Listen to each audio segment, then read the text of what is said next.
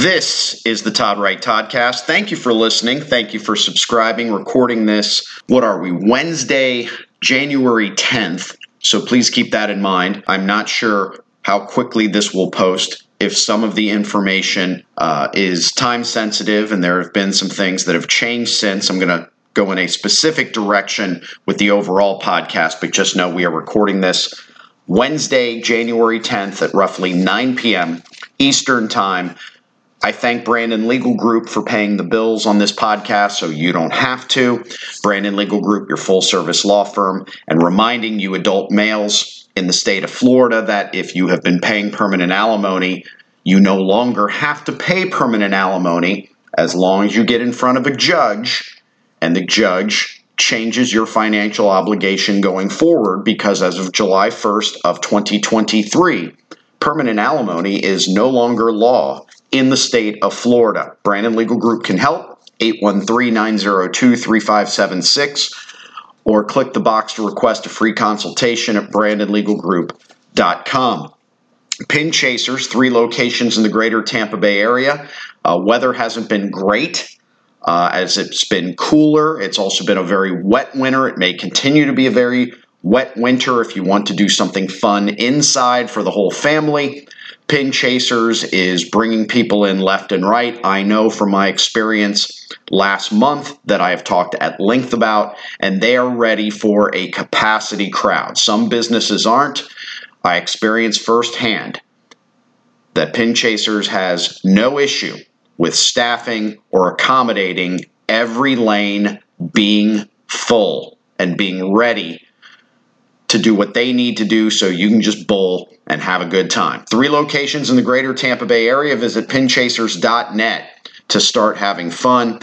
You can also reserve your lane and or a party in advance by going to pinchasers.net. Shoes are always free with your bowling, thanks to Anthony Peroni and company. My email is wright.todd@yahoo.com, wright.todd@yahoo.com. Let me jump right into the topic for this particular podcast, as coaching changes continue to happen as we get past the end of the college football season, with Michigan as your national champion and the National Football League regular season.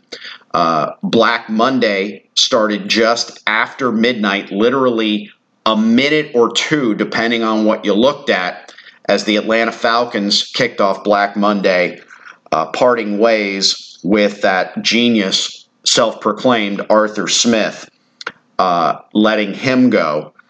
So let's go back to, and yes, I'm recording this podcast after the news of Nick Saban retiring from Alabama, and speaking of college, and Pete Carroll being out as head coach of the Seattle Seahawks. And based on what Pete said after the fact, this wasn't his decision. It was the Seahawks' decision to take Carroll off the sideline. So let's go back to before, when the season began. We have since referenced this particular odds board and that podcast we did when the first coach was fired this year, which was Josh McDaniels, let go by Mark Davis in Las Vegas. So let's go back and reference, before the season ever began, one offshore book, because this wasn't something that was, it goes basically against gaming rules in terms of first coach fired. It has to be something offshore because it doesn't fall within gaming restrictions as it relates to, say, Las Vegas odds.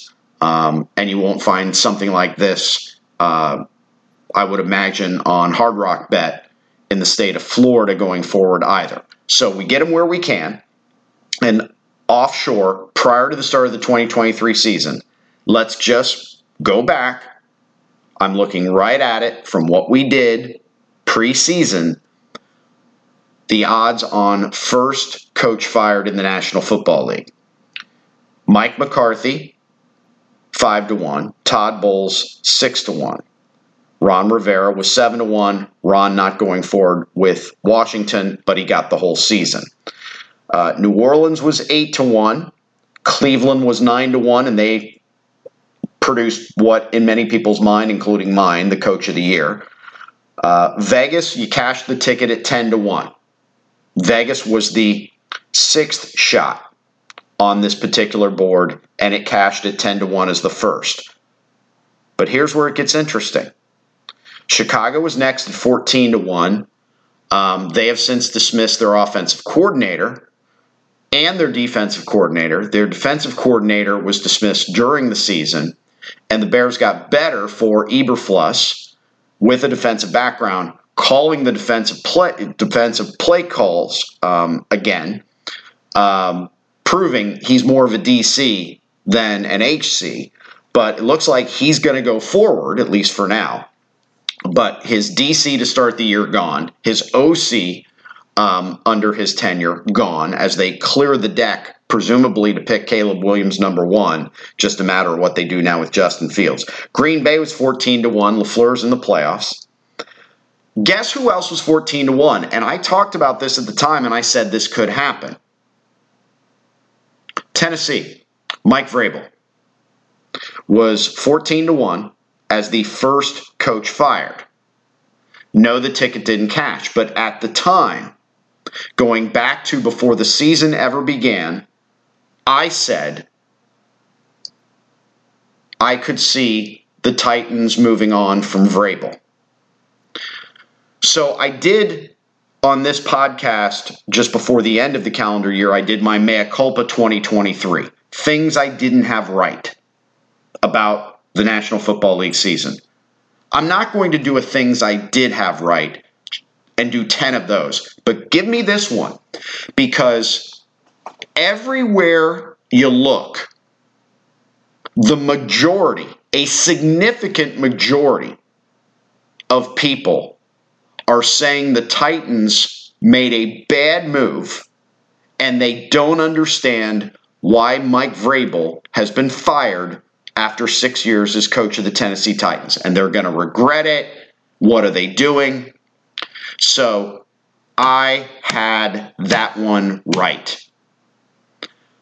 I didn't say he'd be first coach fired, but I acknowledged he was on this board and he was tied with Eberflus and LaFleur at 14-1 as the seventh shortest shot on the board.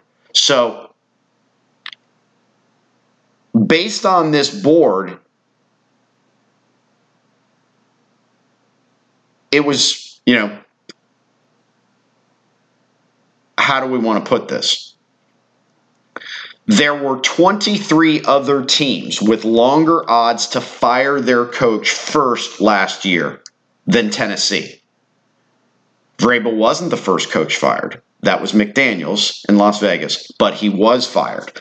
I even went down this board and I wrote no's next to teams that weren't going to be the first to fire their head coach. And I didn't write no next to Tennessee. I didn't write no next to Dallas. I didn't write no next to Washington. I didn't write no next to Cleveland. I didn't write no next to Atlanta. I didn't write no next to the Chargers. That was 16-1. By the way, Atlanta was 16-1. Chargers were 16-1. Have both fired their coach. Waited too long.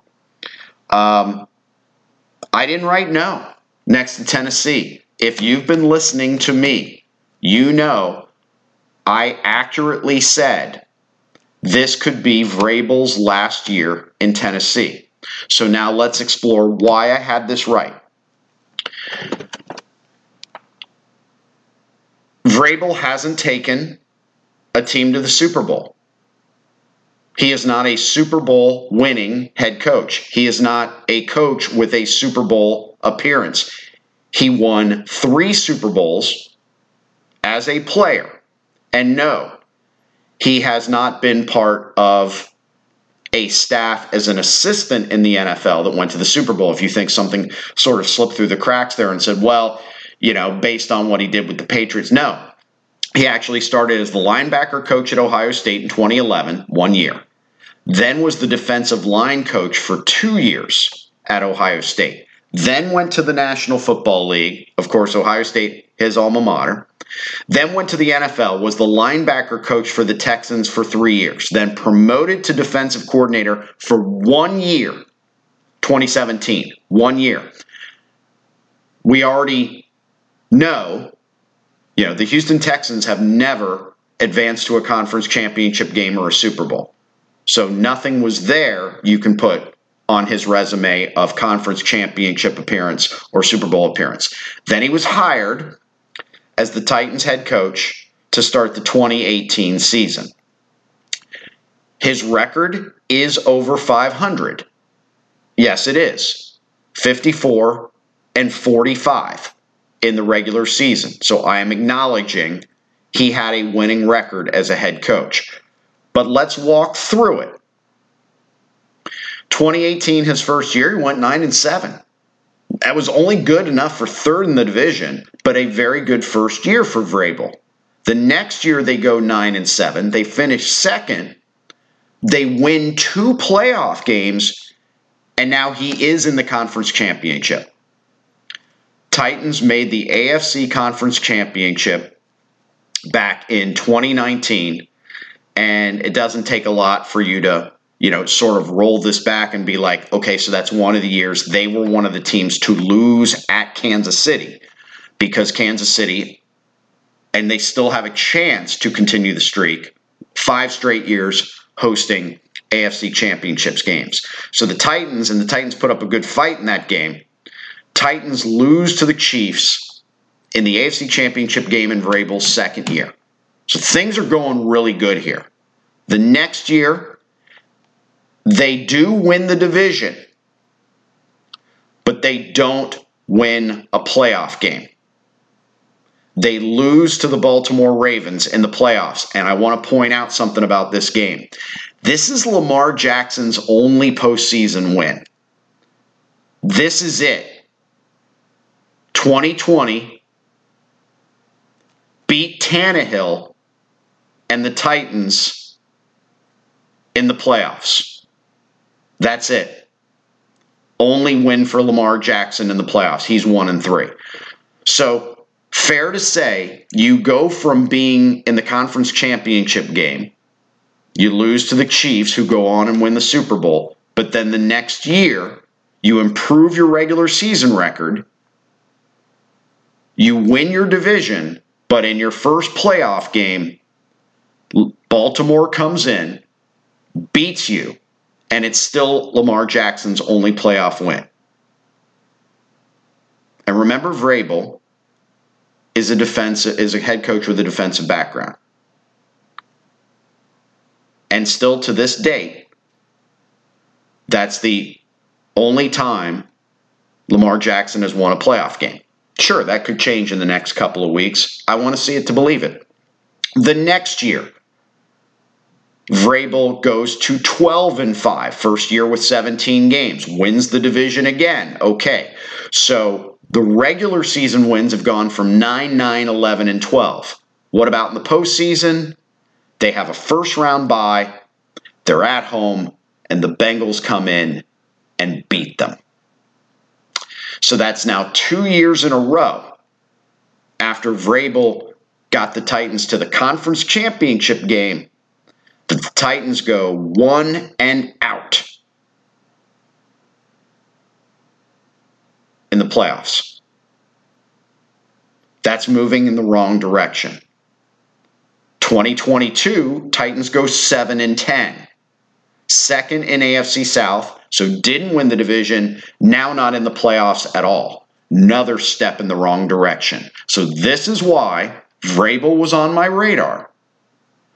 Because the Titans had spent the last 3 years going in the wrong direction after the first 2 years they had ascended to the AFC Conference Championship game. They hadn't built on it.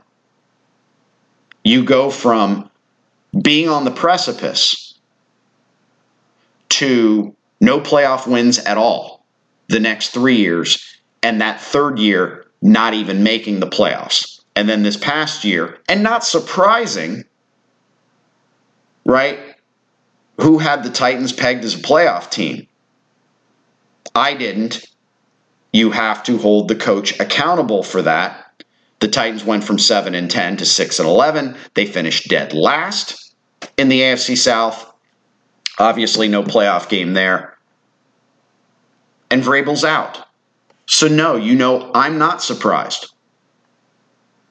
Based on how they were moving in the wrong direction.